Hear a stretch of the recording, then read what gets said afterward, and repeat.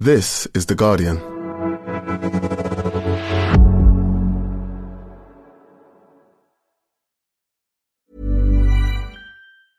Wünschst du dir, dass dein Lieblingspodcast nicht mehr durch Werbung unterbrochen wird? Gute Nachrichten. Werbefreies Hören bei Amazon Music ist in deiner Prime-Mitgliedschaft enthalten. Gehe einfach zu amazon.de/podcasts, um die neuesten Folgen zu hören. Genieße als Prime-Mitglied tausende Acast-Podcasts ohne Werbung. Einige Podcasts enthalten möglicherweise Werbung.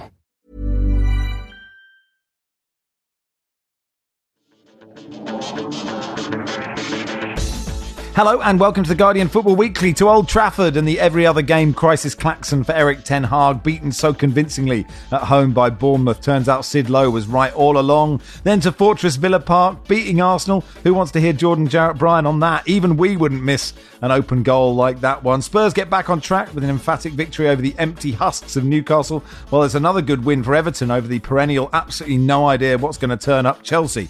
Manchester City squeezed past Andros' left foot at Kenilworth Road. And what if Fulham win every game 5-0 for the rest of time? There's a peach from Sheffield United's James McAtee and a standout performance from James Trafford for Burnley. A huge comeback for Cambridge in a big Football Weekly derby. We salute Michael Owen's apple-throwing bravery. Take your questions, and that's today's Guardian Football Weekly.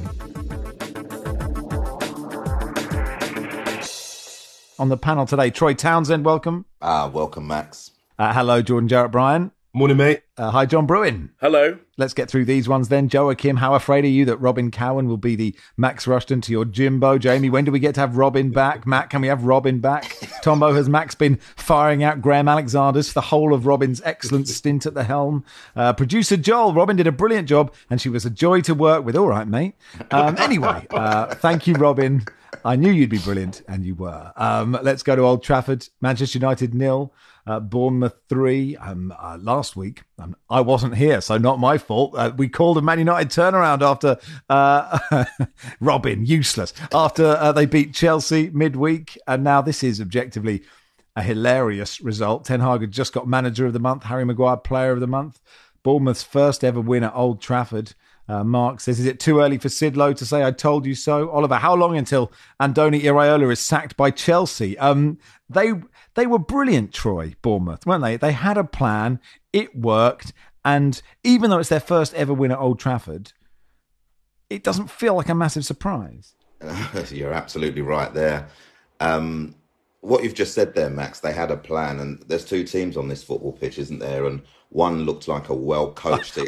I wonder how quickly we get to Man United. But yeah, one was, a well-coached football team, knew the game plan, had an idea of how they were going to approach the game, going to Old Trafford, and played it out. Whilst there's another team that just seems like they play off the cuff.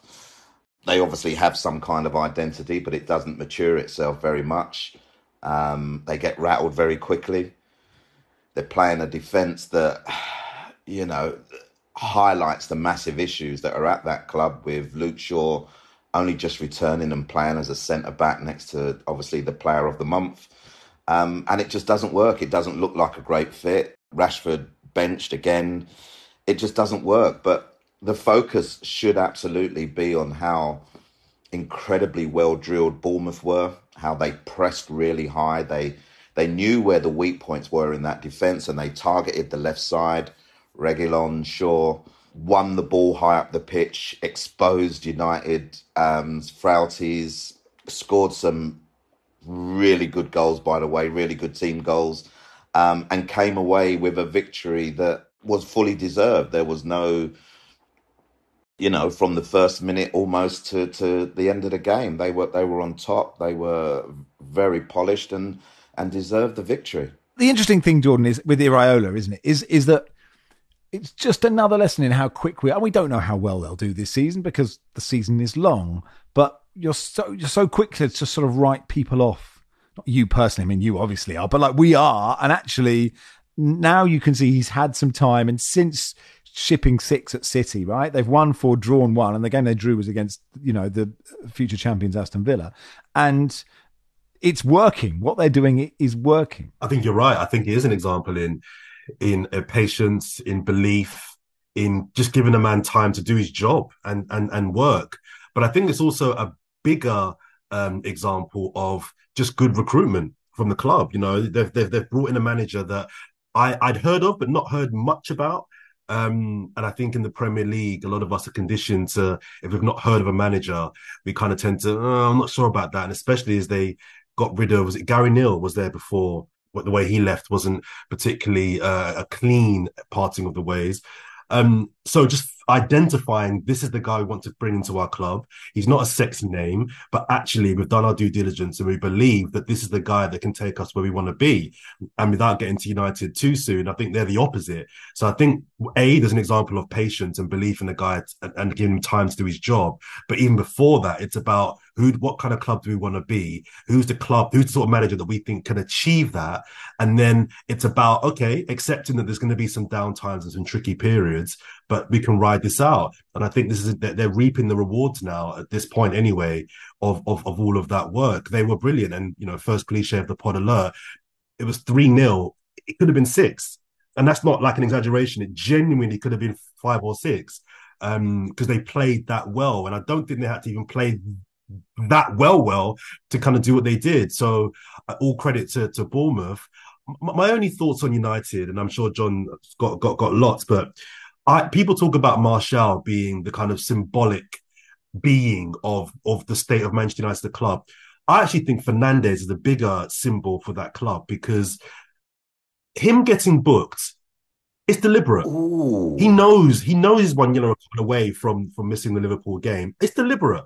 He knows what he's doing. And if he doesn't know what he's doing, that's almost worse. The fact that he can get such a cheap yellow card ahead of a game that is so important to that football club as captain, I think is absolutely disgusting. I think it's so bad what he did. I'm convinced that he knew what he was doing. He knew the game was coming up and he just didn't want to be a part of it.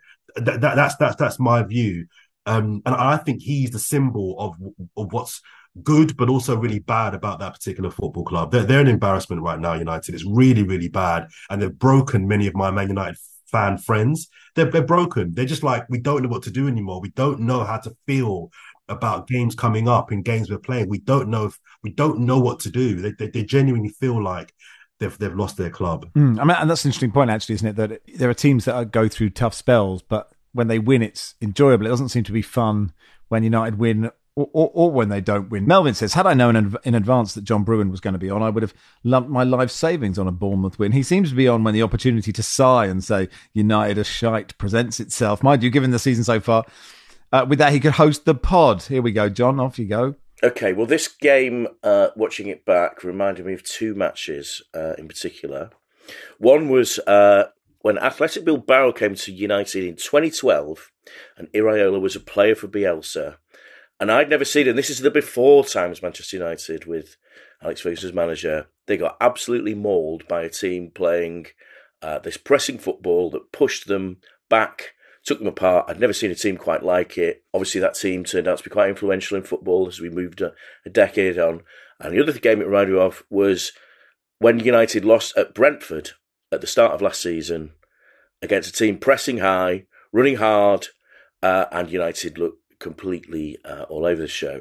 I may as well say this. I was in holiday over the weekend in the Netherlands, and I went to see 4 matches in 4 days in a sort of ground hopping experience. On Friday night, I was at FC20, where Steve McLaren is a legend, of course, and his assistant in those days was Erik ten Hag, also a legend in those parts, played for the club, and they were talking about what a great guy he was.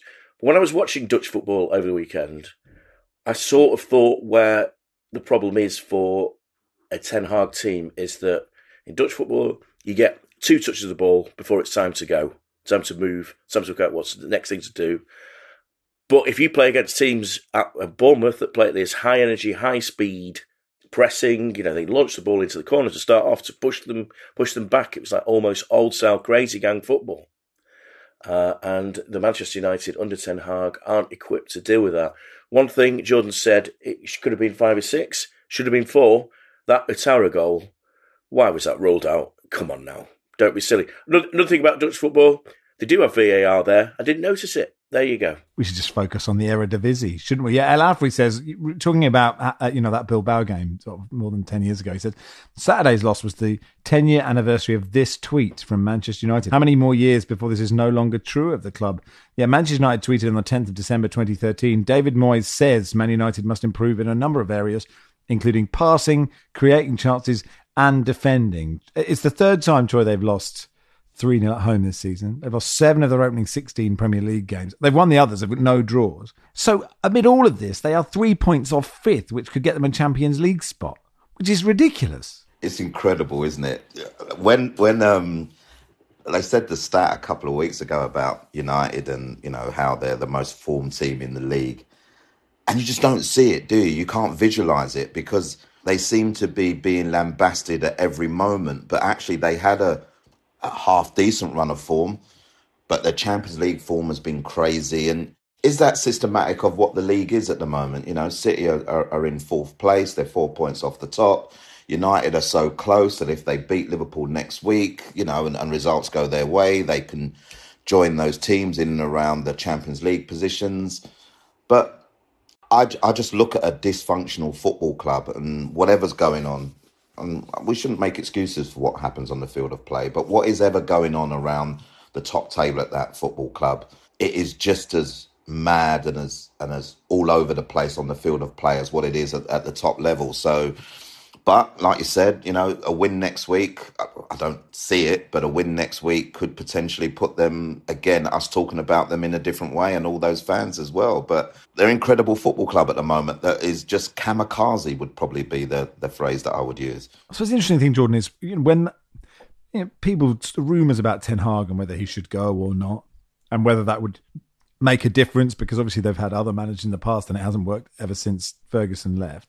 Their recruitment, because they are Manchester United, with players and managers, they have to recruit at a different level, right? Ten Hag was almost like the lowest level they could pick, and he'd been really super successful with Ajax. They couldn't get Iraola, right? Or it would be different for him. Like that is the sort of difficulty for this, an enormous club that isn't well structured, sort of has a sort of very limited set of people that they could go for. Yes, it's a really good point, but they're at the point now, Max, whereby they may have to push against that, and they may have to decide that actually we are a juggernaut of a football club, but actually if we want to get back to being a successful football club, we need to widen the net of the sort of managers that we feel can bring that success back to us, and that may well mean bringing in a manager that is unknown from the German, Bundesliga. He's managing, I don't know, Hamburg or a team that's in 14th.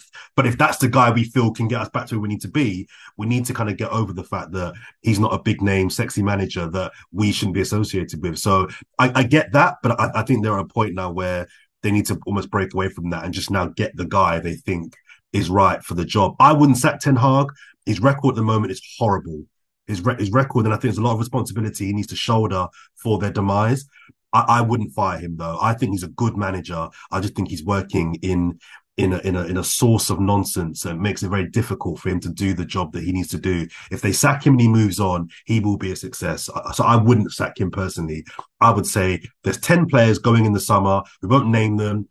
Just get rid of them. Take the financial hit and start again. Bochum are 14th in the Bundesliga. Their manager's a man called Get him in. Thomas Lech. Anyway, yes, John. I was saying Danny Roll at Sheffield Wednesday. He's won a couple of games since he's been there. Steve Cosrill. Why not? Moving on, Luke says, I can't think of anyone better to be on the panel than Jordan after Villa beat Arsenal. So Villa are good, aren't they, Jordan? Joey says, was Jordan always scheduled for this pod? Or are the producers that sly? Darren, Aston Villa and Unai Emery are quite good, aren't they, Jordan?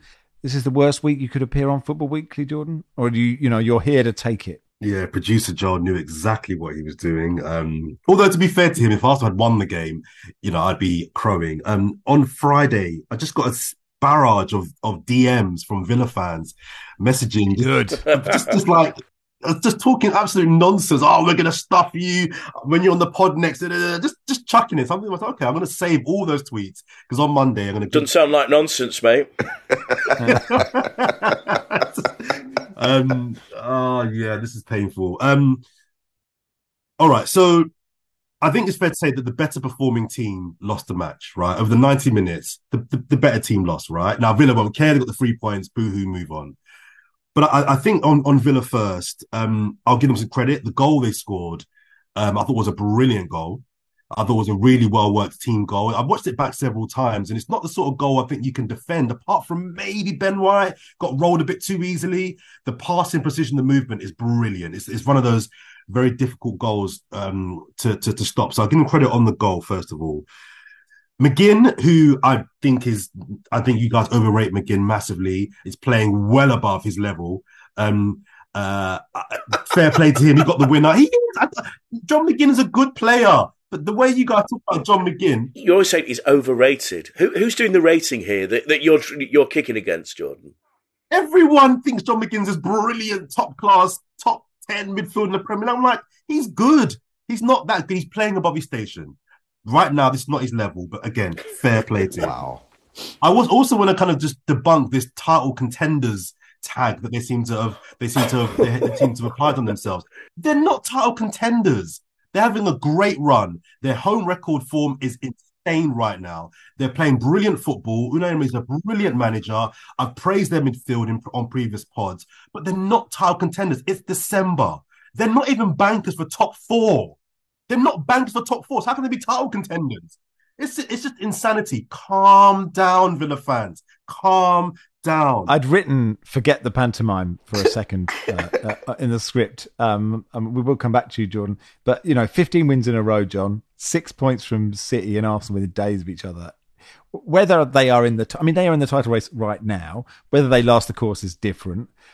It's seriously impressive, and like very different victories. I think Jordan is right. Arsenal were good, but they battered City in the week. But to get 6 points is just so impressive. Yeah, these are Villa's best days since, I don't know, Big Ron Atkinson was in charge, or Brian Little. Yeah, so you've got Big Ron, Brian Little, Graham Taylor, but even before that, you're back to Ron Saunders and Tony Barton. It's that sort of level of Villa. I've always enjoyed going to Villa Park. You feel that you're at a big and proper football club, and it's always punched under its weight. And this is Villa back to, England's second city, the biggest club and in Emery they have a jewel of a manager who suits a club like that, which is not the big elite club of the type that you mentioned before. Would Manchester United hire Unai Emery? They probably should do, but they wouldn't do because he's not of that type. Going to Aston Villa, he gets the chance to rebuild a club that's got ambition. They will spend money. And he'll work with players who want to learn, who don't think they know it all, who don't think they've arrived at the elite. And we're seeing the fruits of that in a season which is very topsy-turvy and some of the big teams have weaknesses. A team like Aston Villa will come through and has come through. And I've really, really enjoyed them this season. I think they've been fantastic. Max, I've heard of this feud between our learned friend on the pod here and the Villa fans. Learned is pushing it. Back on. I wish the Villa fans could see his face right now because he's steaming. Listen, I've got, as you well know, and that's why I was quite taken aback by they won't even finish 4th. I've got them in 4th. I thought they were going to be the team because of the manager and, the way that he was disrespected at Arsenal and the way he's come back and proved that he's a top manager in this league and has been in Spain as well. And the fact that he coaches, and I've said it already today, he coaches his players. It's quite clear, it's quite obvious. And the benefits of that are someone like John McGinn, who struggled under the previous manager, who has come here and is proving that he's a top player in a top club who are going forward. Yes, Arsenal dominated. They weren't amazing. So let's cut to the chase here. Arsenal weren't amazing. They dominated a Villa side who had put up so much into that victory against Man City. I thought Villa Park was nervous. I thought it was really nervous. It was a great start. I agree with Jordan. It was an unbelievable goal when you look at the patience that they took to build that chance up. And then Bailey, who obviously had a great game against City as well, then all of a sudden squared up Gabriel, took him down the line, ball into the box. Lovely spin by that great player again, John McGinn. to put it into the back of the net. And then it was all about Arsenal, and it was all about, could they take their chances? I'm sure we'll bring up the penalty and we'll bring up the disallowed goal. The pen, I actually think it's a pen. Having watched Liverpool earlier on in the day, this is why we have so much controversy about refereeing and we have to tiptoe around it. But you can't give one at Selhurst Park and then not give the same thing at Villa Park. It's a pen. It's full stop. He's made no contact with the ball. He's made contact with his ankle. It's a pen as far as I'm concerned. So they can feel a little bit aggrieved there. But did they do enough to get back in the game? Did they do enough to Yes. And I'm hearing yes in my background. I'm not sure where that's coming from. It's coming from the clouds. But did they do enough? So for me, the result will stay. Villa 1, Arsenal 0. And that's what we should be focusing on. Sorry, Max. So I've just got to kind of just take words of caution. I can't have... Please be my guest. Odegaard has missed 2 sitters. I actually disagree with you. I think the penalty, I'm not sure it was a penalty. My bigger grievance is with the disallowed goal. That's the bigger issue, I think. The really interesting thing is I could have watched that for 5 years and still not been sure. And the other dumb thing about that law is I think if Nketiah pokes it in, and he could have done, right? It's bouncing it around. It's a goal. Then that goal is given. Yeah. Because it's not an intentional handball by Havertz. It just brushes his hand. It is a law where Cash can accidentally handball it, and that's not a handball, and Havertz can't because he scores it. But it's a dumb law. I agree with you, Jordan. It's a dumb law. And back to Troy. Martinelli, one off the line. Saka, if he holds his run by a millisecond, he's through. There's a lot of ifs in there, Jordan. Okay. But the point is, there were chances created to win the game. I think Arsenal were very wasteful in front of goal. And I think that's on Arsenal, of course. But to say that Arsenal didn't create enough to win after Villa scored, they did nothing. They did nothing. And I think that's fair to say. I just want to, on a serious point, my final analysis of the game is, I just want to just big up and dedicate the pod, if you like, to Benjamin Zephaniah, the poet and writer, who's a massive Aston Villa fan. And the one Villa fan who I actually like, have met. He's a lovely guy. He passed away last week. And if there's one blessing for Villa winning that match that I would like to bestow on this podcast, on the Villa fans, it was that hopefully he was looking down on that because I have no time for Aston Villa fans, but just to kind of dedicate that to him, I think it was a great moment that he obviously didn't get to see. Well said. That'll do for part 1. Part 2, we'll begin at the Tottenham Hotspur Stadium. Wünschst du dir, dass dein Lieblingspodcast nicht mehr durch Werbung unterbrochen wird? Gute Nachrichten. Werbefreies Hören bei Amazon Music ist in deiner Prime-Mitgliedschaft enthalten. Gehe einfach zu amazon.de/podcasts, um die neuesten Folgen zu hören. Genieße als Prime-Mitglied tausende Acast-Podcasts ohne Werbung. Einige Podcasts enthalten möglicherweise Werbung.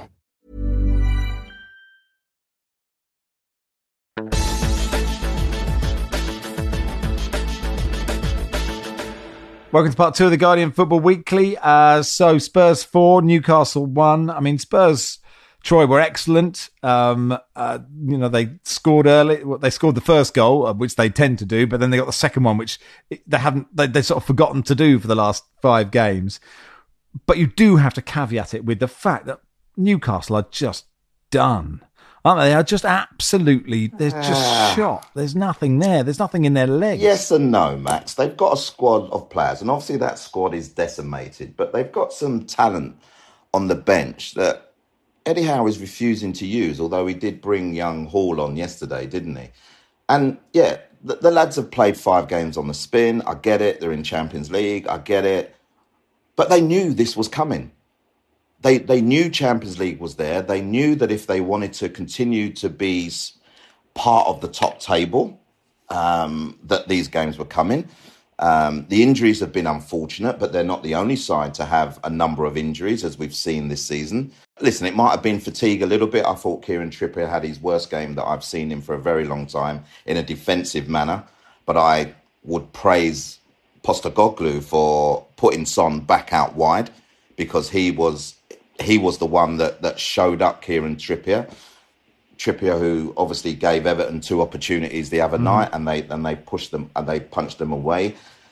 But for me, this Spurs performance, you've got to look at the 2 fullbacks. I think Poro and Ndogi were sensational.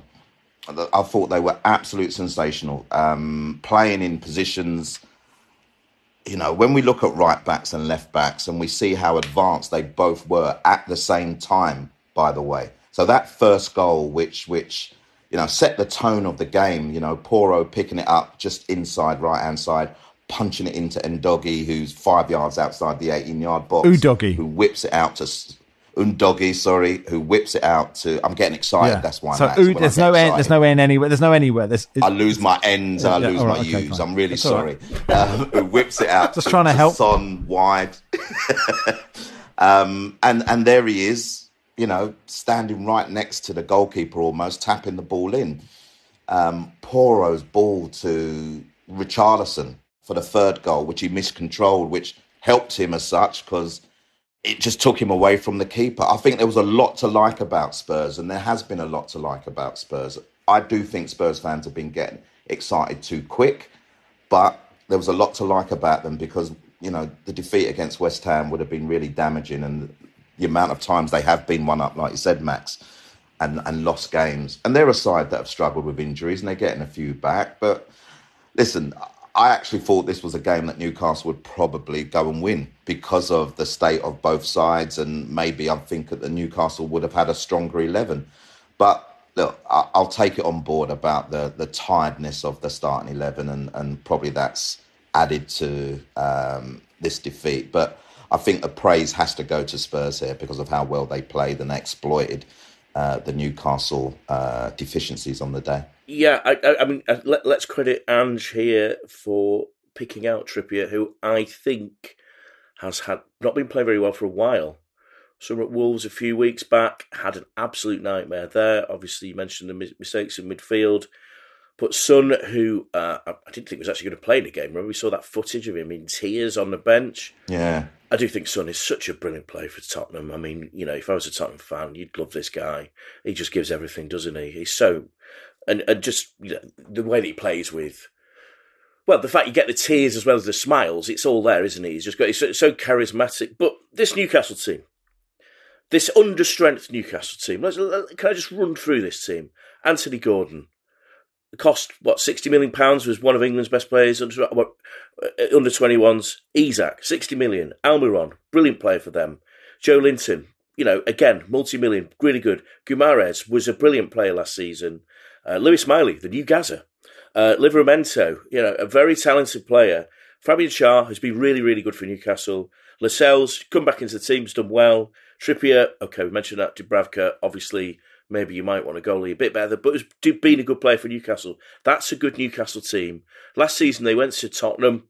They went to Tottenham last season and gubbed Tottenham. They absolutely blew them away. And at this point, are you thinking that Eddie Howe has overcooked them? They've used up too much energy. They've used up too much petrol in other matches, or even the bench. I mean, you've got Callum Wilson, you've got Matt Ritchie, you've got Lewis Hall, you've got Sean Longstaff. That is a talented team, and they should not be getting rolled over like that. I don't want to. I know I'm certainly not a Newcastle United apologist. I don't think anyone would expect me of that. But fatigue is a thing, right? If you're not at it. And, Spurs could bring Pape Sarr back, and they brought in Richarlison, who was fit again. And, they do attack. I mean, I think Ange got it totally right. I agree with all of you, moving Son out wide. And when those two and Johnson and Kulusevski are playing and they're on it, that's really hard for any defence. I just think it is a legitimate excuse to say we're knackered. But if you are knackered, you take steps against it. And I don't think he's taken enough steps against it.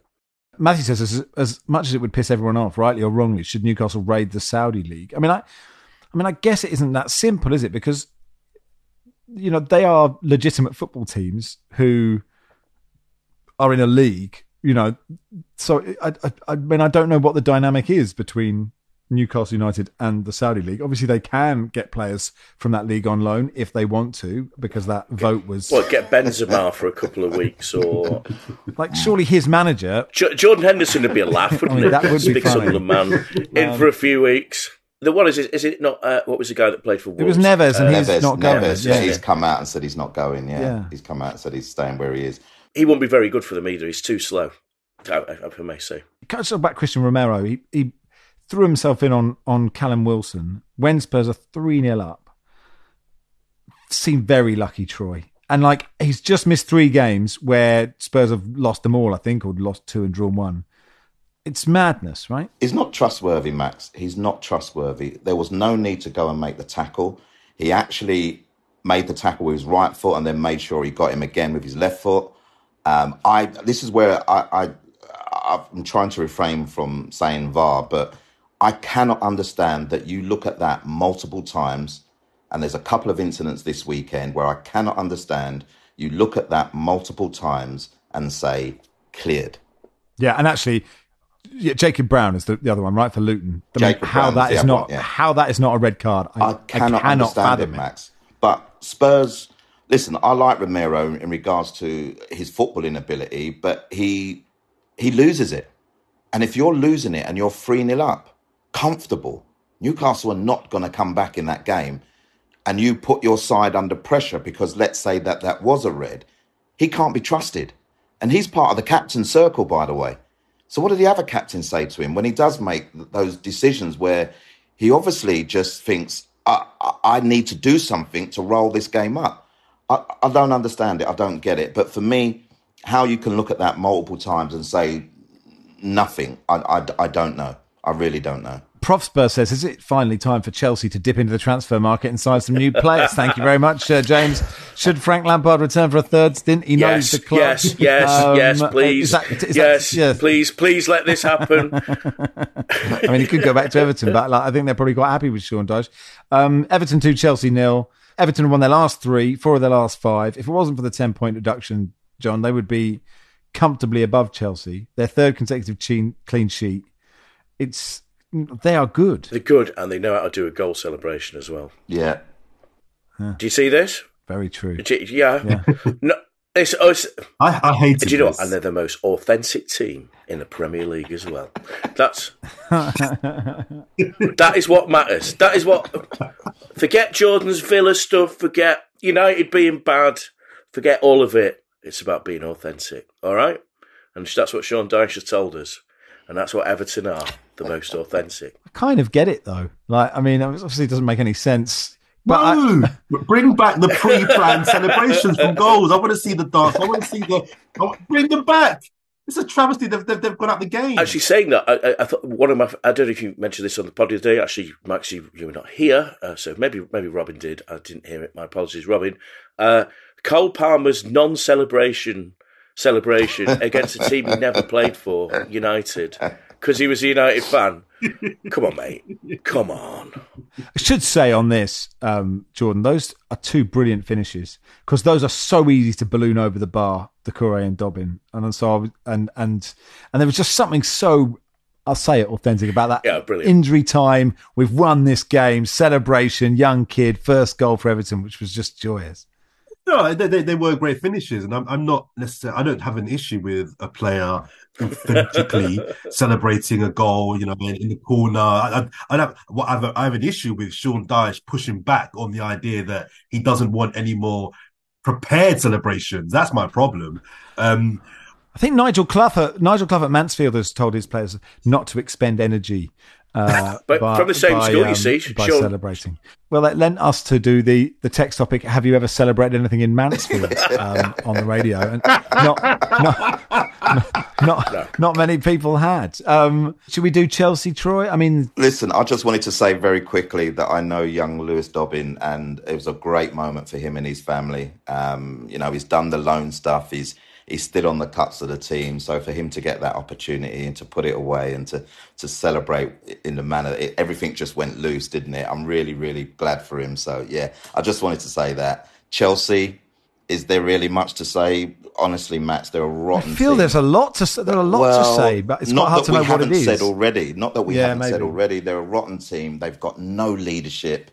Although they've got 5 captains, they've got no identity. They've got no pattern. They've got no authentic goal scorers. They're a mess. And Pochettino, did he say this week that we need to go back into the transfer market?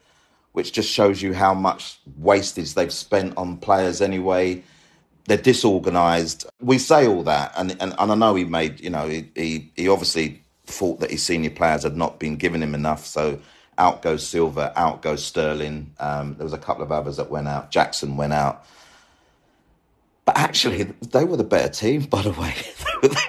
They were the better team in the game. They created the chances. Again, a bit fluffy like Arsenal were at Villa. Sorry to drop Arsenal back in again. And then Everton exploited them. Doucouré's an amazing player who obviously likes playing for Dyche. He's getting in more advanced positions, scores the goal. And then you know that Everton are going to win. I don't think Chelsea have the desire to get back into games like that.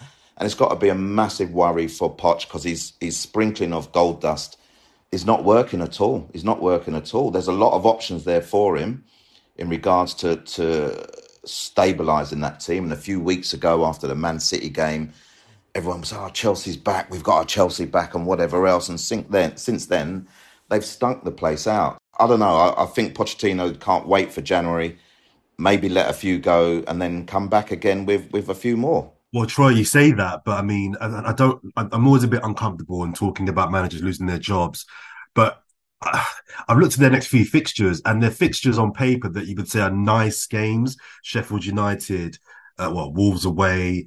I can see Luton away. If he doesn't get results in those games, does he get? Do we think there's any chance that he doesn't even make it to January? Because I don't think he will be fired, but if those results over Christmas don't go well, in the same way, I believe that at United, the main problem is the ownership, but Ten Hag has to still show something. I think the same is true here. I think he's come into a bit of a mess, but he has to still show something. And I don't think he is. I like Poch. I'm a big fan of his, and I think he's probably the best thing about that club right now.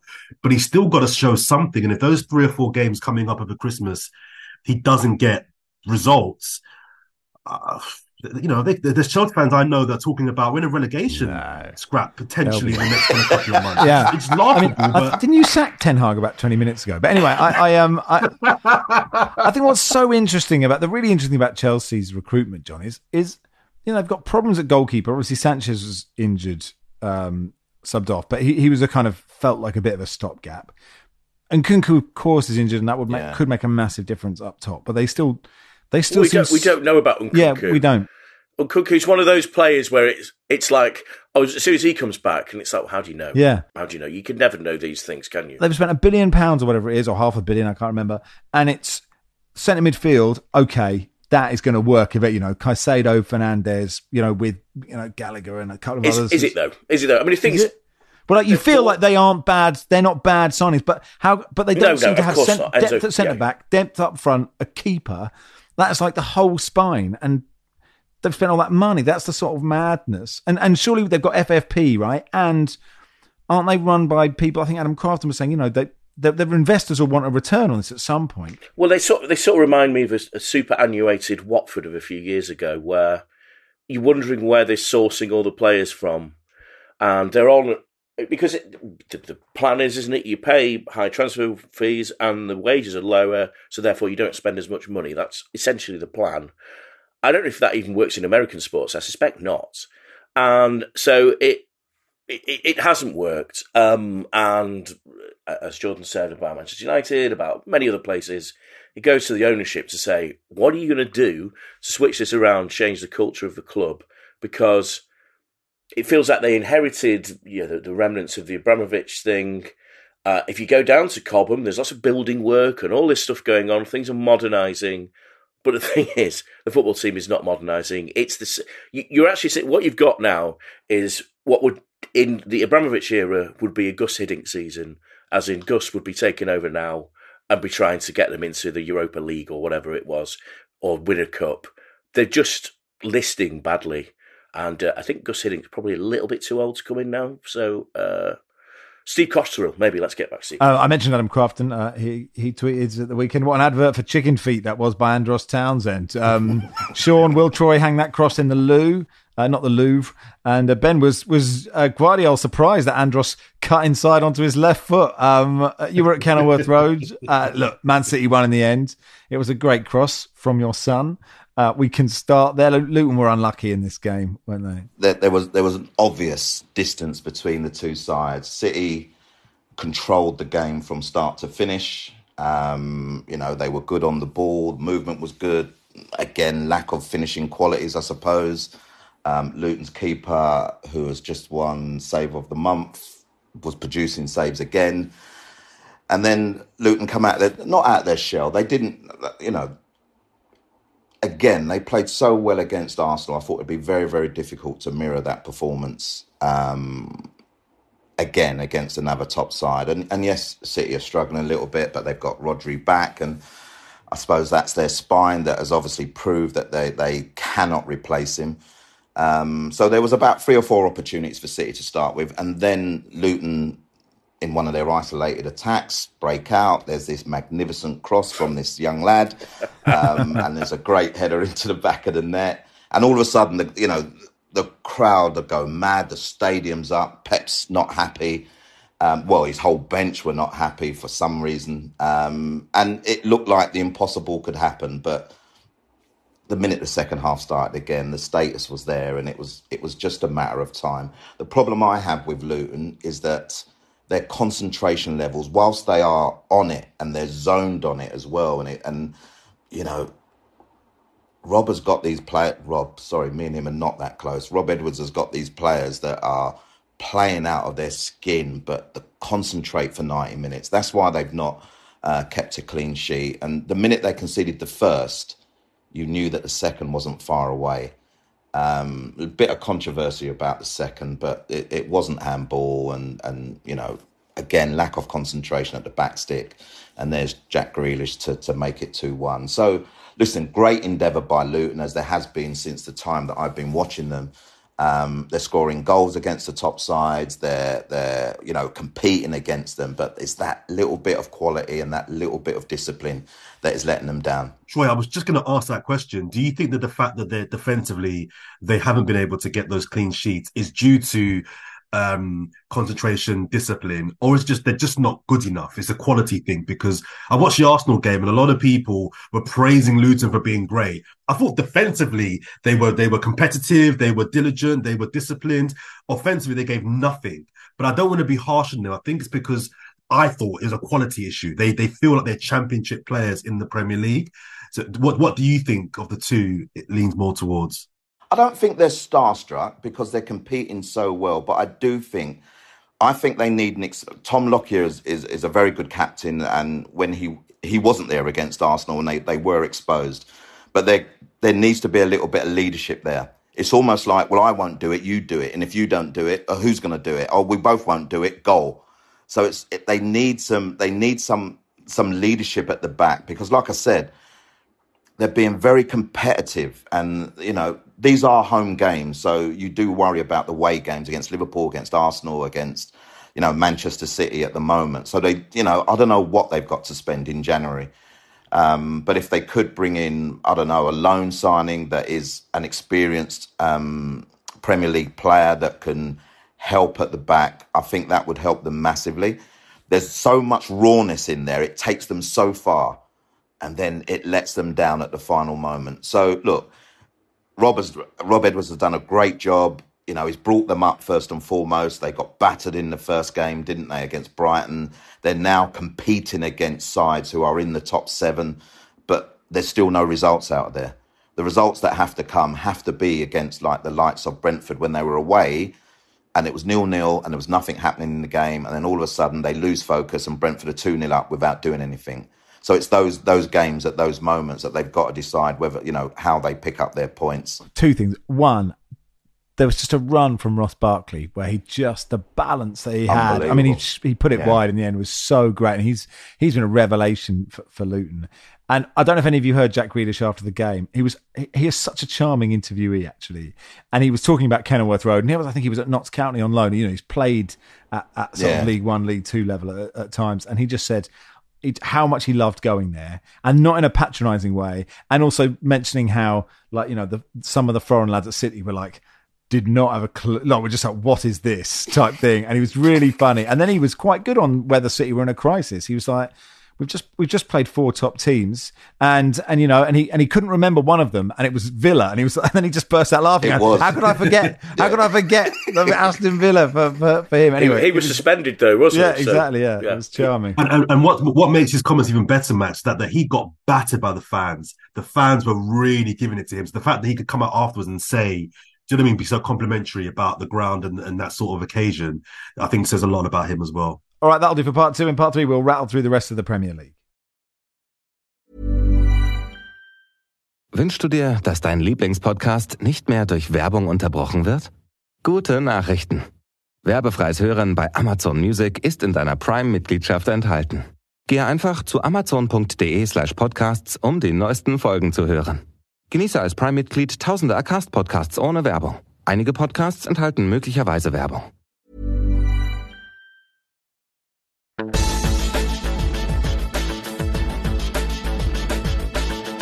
Welcome to part 3 of the Guardian Football Weekly.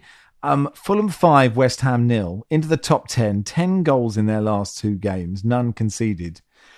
Doesn't really feel like Fulham to me, John. I'm not quite sure what's happened. Those 2 results feel like Fulham when they were in the Championship, don't they? When just they obliterated everybody in sight. Yeah. I think Marco Silva is so suited to Fulham in the way that he plays football the right way.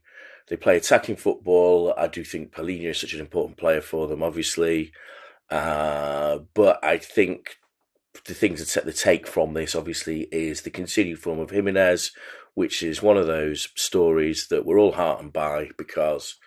And actually, I want to credit the managers that kept playing him and kept having faith in him, because it did look at a certain point that his career would be over after what happened to him at the Emirates back in 2020. And you can see the joy that his teammates take in the fact that this guy who's been through so much scoring is now scoring goals. They're loving it. And I do think Marco Silva is not maybe the best publicist for himself, because so the question asked him, how come you're playing so well? Oh, no, we're playing this way always since the start. It's not, we've not changed anything. And he's so proud and he's so defensive of himself. He never quite lets himself go and just say, come on, I've really enjoyed this. And maybe he should enjoy it more, because I think Fulham's a club where they do enjoy the football, and they've been brilliant. And let's not even mention West Ham. They were shocking. It was a great stat on Sky. Fulham have scored 10 goals at home in the last 4 days. In the 2021 relegation season, they only scored 9 at home all season. You're so right about Raul Jimenez. And the thing is, Jordan, it's like, it's not just he's scoring goals. Like, that's a brave header. Yeah. That was such a massive part of his game before he got that injury. And that sort of makes it even more special. It does. And he's someone that I was really liking at Wolves, and to the point where I thought he may be a good alternative at my club, Arsenal. Looking at him at that point, I'm really glad that he's got back to score. He's a really good forward, but he kind of mixes the old school with, he's a big man with a good touch, all that sort of stuff. But he's actually a good football player as well. And so, the art of heading, I think, is being lost by many. But he's someone that still knows how to put the ball in the back of the net with his noggin. And Tom Kenny, who's come back in, who I think is a really brilliant footballer, and he's also a thoroughly nice chap. And I think it's really nice to see him. Good hair, good guy, good captain, good leader, just good. A good footballer. I've got a lot of time for Tom Kearney. Yeah, I like him. And his ball, his vision and ball to Harry Wilson for that cracking goal was a delight. It was an absolute delight. But I like the way the goals were spread. The 10 goals have been spread around the team. Iwobi's coming into his own now as well, isn't he? Willian on the other side. How old is Willian again now? Someone no remind one me, knows. please. Is he 75, I think. Yeah. 75, yeah. And he's playing like a teenager. There's a lot to like about Fulham, and you often wonder, they are a hit and miss side, and you now wonder where those 2 big victories at home, where it will take them, because they're on the cusp of something, but they never seem to break through. So they're a likeable team, likeable club, and I hope that this is a start of them pushing on into that top 10. Yeah, he's 35. Is 35. Is Willian. So I was the closest. You were, yeah. Archie's on the pod on Thursday. when we do that Fulham minute, you can just hear him already. He'll really, he'll really slow down. he'll really, you could just, it'll just get really laboured and gushing, but he deserves it. He deserves it. Liverpool are top of the league in a kind of no one's really talking about them way. Is that, Jordan, because there've been some really interesting storylines this season? Spurs at the start of the season was really interesting. Villa right now is interesting. Arsenal have had, the sort of Arteta rant. City have had that mini crisis, and Liverpool, okay, they had the VAR moment, didn't they? That was their sort of big moment, but really they sort of just quietly top of the league without really being brilliant, but doing enough, winning a lot of games from losing positions, doing the things that title winners need to do. Yeah, they haven't really featured prominently in the minds of, I think, a lot of people, and they're just kind of ticking along, doing their thing and racking the points up. I think what's noticeable about them is the amount of late goals that they seem to be racking up. And when it's applied to my club, people always can discuss whether it's a good thing or a bad thing. They have the firepower to kind of outscore anybody and always be in a game when you've got the five up front or the five options up front that they do have. Defensively, I don't think they're particularly great. I think they'll need to work on keeping a few more clean sheets. But it's weird because Van Dijk seems to be getting back to his best, yet defensively, they still seem to be conceding quite a lot of cheap goals. Szoboszlai in the middle, I'm watching. I hear a lot of good things about him. He looks really, really good. But I'm really keen to see how that midfield kind of forms. So they are just kind of putting together the makings of a title-winning team, if not this year, for next year. And I'm sure they won't mind going under the radar and just kind of going on with their business. But they're licking their lips this weekend against United, and they'll definitely be on the radar then. 14 goals in the last 15 minutes of games this season. So yeah, that's a good point. John? Jurgen. He's angry, isn't he? There's a rage there. He's very angry with Marcus Buckland. Yes, I guess, of course, yeah. But sense of humour failure of magnificent proportions of that one. But the celebration of the goal, actually, Harvey Elliott's goal, I think it's with Pep Linders. It was this sort of, wasn't a hug. They just sort of ran into, bounced puffer jackets against each other in this sort of aggressive. It's like a Zorb, absorbing like atoms in that large hadron collider. Just go, yeah. No arms on each other in any sense of affection. Just this sort of smash into each other and just pure manly aggression. It was a brilliant finish from Harvey Elliott. And actually, I don't know if the keeper's at fault. Troy, just come on, Remy Matthews. He's not really played a lot of football. His weight goes the other way, doesn't it, just before he strikes it? I thought he was at fault, but then I when I looked at it again and I saw I'm trying to remember who the two players were in front of him, Hughes, maybe Richards. They didn't do enough to block the shot. The minute it's hit, they both turned their back. One stuck out a lazy leg. And then I think, the goalkeeper is blindsided a little bit, but I would say that he has to do better. But I mean, there's a lot going on in this game, isn't there? The Ayew sending off, the penalty, the incident that I said that was similar to the Jesus incident. But seeing as John has mentioned, or Max, I think you mentioned fuming managers. Did you see Roy Hodgson's interview? Wow. I mean, if ever there was a fuming manager, I felt sorry for Roy. I really felt sorry for Roy. But then I looked at him and thought, is that the best you've got in regards to anger, Roy? Do you know what I mean? I felt for him because, you know what? You're saying he can't do anger well enough? Or... I don't think he does it well enough, Max. I think if you're going to be angry, you've got to be throwing that microphone down and whatever else and adding a few expletives in there as well. But what disappointed me for Roy, he got his game plan spot on, didn't he? The way that he approached the game, unlucky. They were so unlucky. He got his game plan spot on and he was obviously fuming. The thing is, again, sorry, I like when Roy shakes hands at the end. He's just lost. He's got this, I don't know if that's a real smile or it's a pretend smile, but he's talking with Jurgen and he's smiling, and then he comes and does his interview and said, I'm only out here because I've got to do it. But he was angry because the penalty, because the red card, right? Is that why he was? I think there was a few bits to his anger, but he was angry. I thought it was a bit harsh. But it was both soft yellows. Yeah. It was the right decision. They're soft yellows. The first one is Ayew's being stupid. You don't stand in front of a ball. You give the option for the player to do what Van Dijk did. And there's all these ex-players going, Van Dijk getting a player booked. You've all done it. So let's forget about that. I thought the second one was harsh. I honestly thought the second one was harsh. That was just a foul. It was just a foul. Roy acted as if someone had filled his green bin or something like that, didn't he? Someone did say, Bavarian Hammer says, if Roy Bricktop Hodgson gets a ref visit to apologise, make sure not to do it at his pig farm. He's just going to murder. Just eat David Coote is next. Who's next to get done by Roy? Drew says, anyone know what Hugh Jackman was up to at the weekend? This obsession with panning to famous people at football matches, it has to stop. It doesn't change your enjoyment of a game to find out that Michael McIntyre's watching Spurs as well. It doesn't matter. Why does anybody care? Anyway, very briefly, Sheffield United beating Brentford is a massive result for them. And let us just spend a minute, John, on James McAtee's finish, because it is perfection. Oh, yeah. Beautiful, beautiful. Talented player as well. First Premier League goal. Really, really enjoyed himself. Chris Wilder. Can he pull it off? Probably not. But it's Sheffield United. Remember them. It's good to see. I'm going there over Christmas. Looking forward to it. Yeah, well done. Well done. Yeah, absolutely beautiful finish. And Chris Wilder beaming at the end was great. Wolves won, Forest won. I mean, the big story out of this one, Jordan, is that result keeps Steve Cooper in his job for now, which does seem odd, doesn't it? Because, Forest could have won this game. Harry Toffolo misses that header at the end. Does that make Steve Cooper 3 times better because they'd get 3 points, not 1? Wolves could have won this game as well. I thought Forest, after the Fulham game, they had a bit about them. But I think Steve Cooper, he seems to be loved by the fans. I think it'd be a mad thing to get rid of him.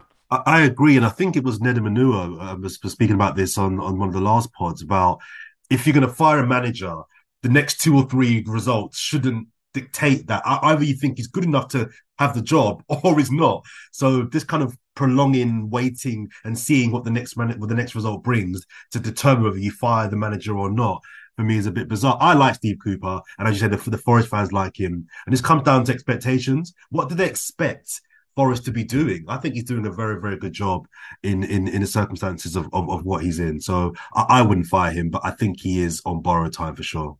Brighton won, Burnley won finally. A word on James Trafford-Troy, who had a superb game, didn't he, for Burnley? Yeah, he did. He's come under a bit of criticism, isn't it? Well, he's come under a lot of criticism, but he's got the backing of his manager, and the confidence that gives you, especially as a young man in goal, must be amazing. And he's pulled off some absolutely tremendous saves that have kept him in the game.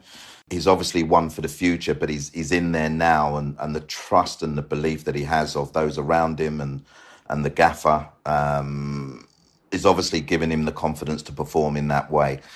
Look, I felt he could have dipped out a little while ago, to be honest, to save him from the barrage of some of the abuse that he was receiving. But like I said, when you've got the manager backing you and saying that you are my number one, like David Raya has got, then yeah, he's done really, really well. Important things we don't have time to talk about. Arsenal beating Chelsea 4-1 in the WSL. A massive result in the title race there. Listen to The Guardian.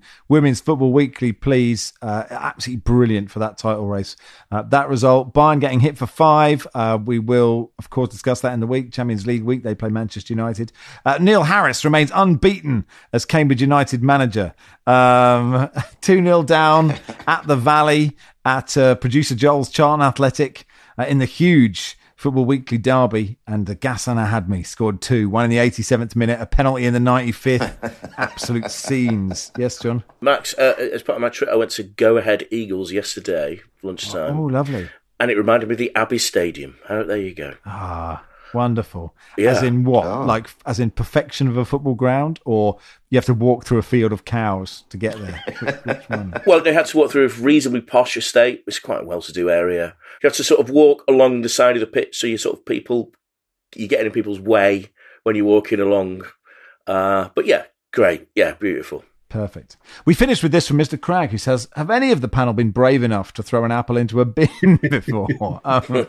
This is in relation to, I'm not sure what Michael Owen was on.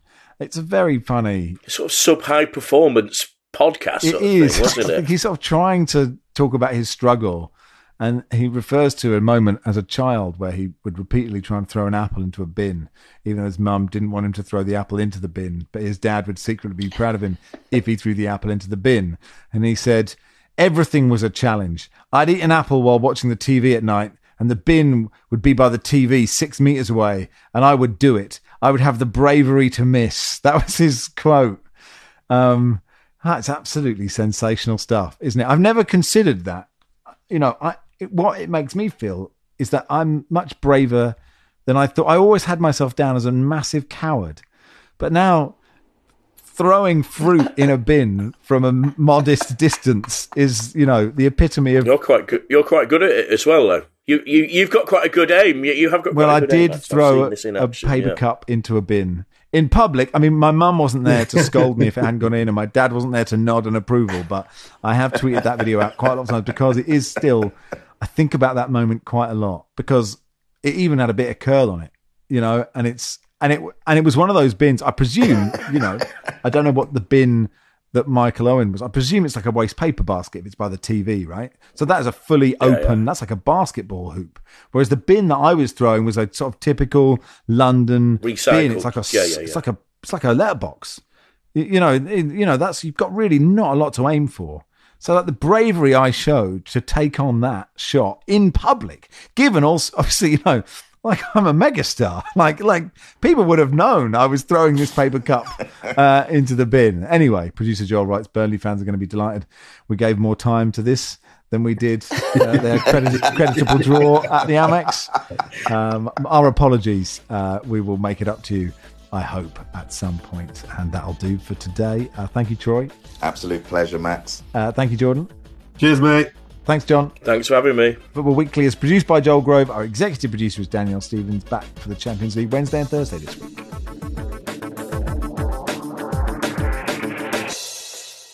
This is The Guardian.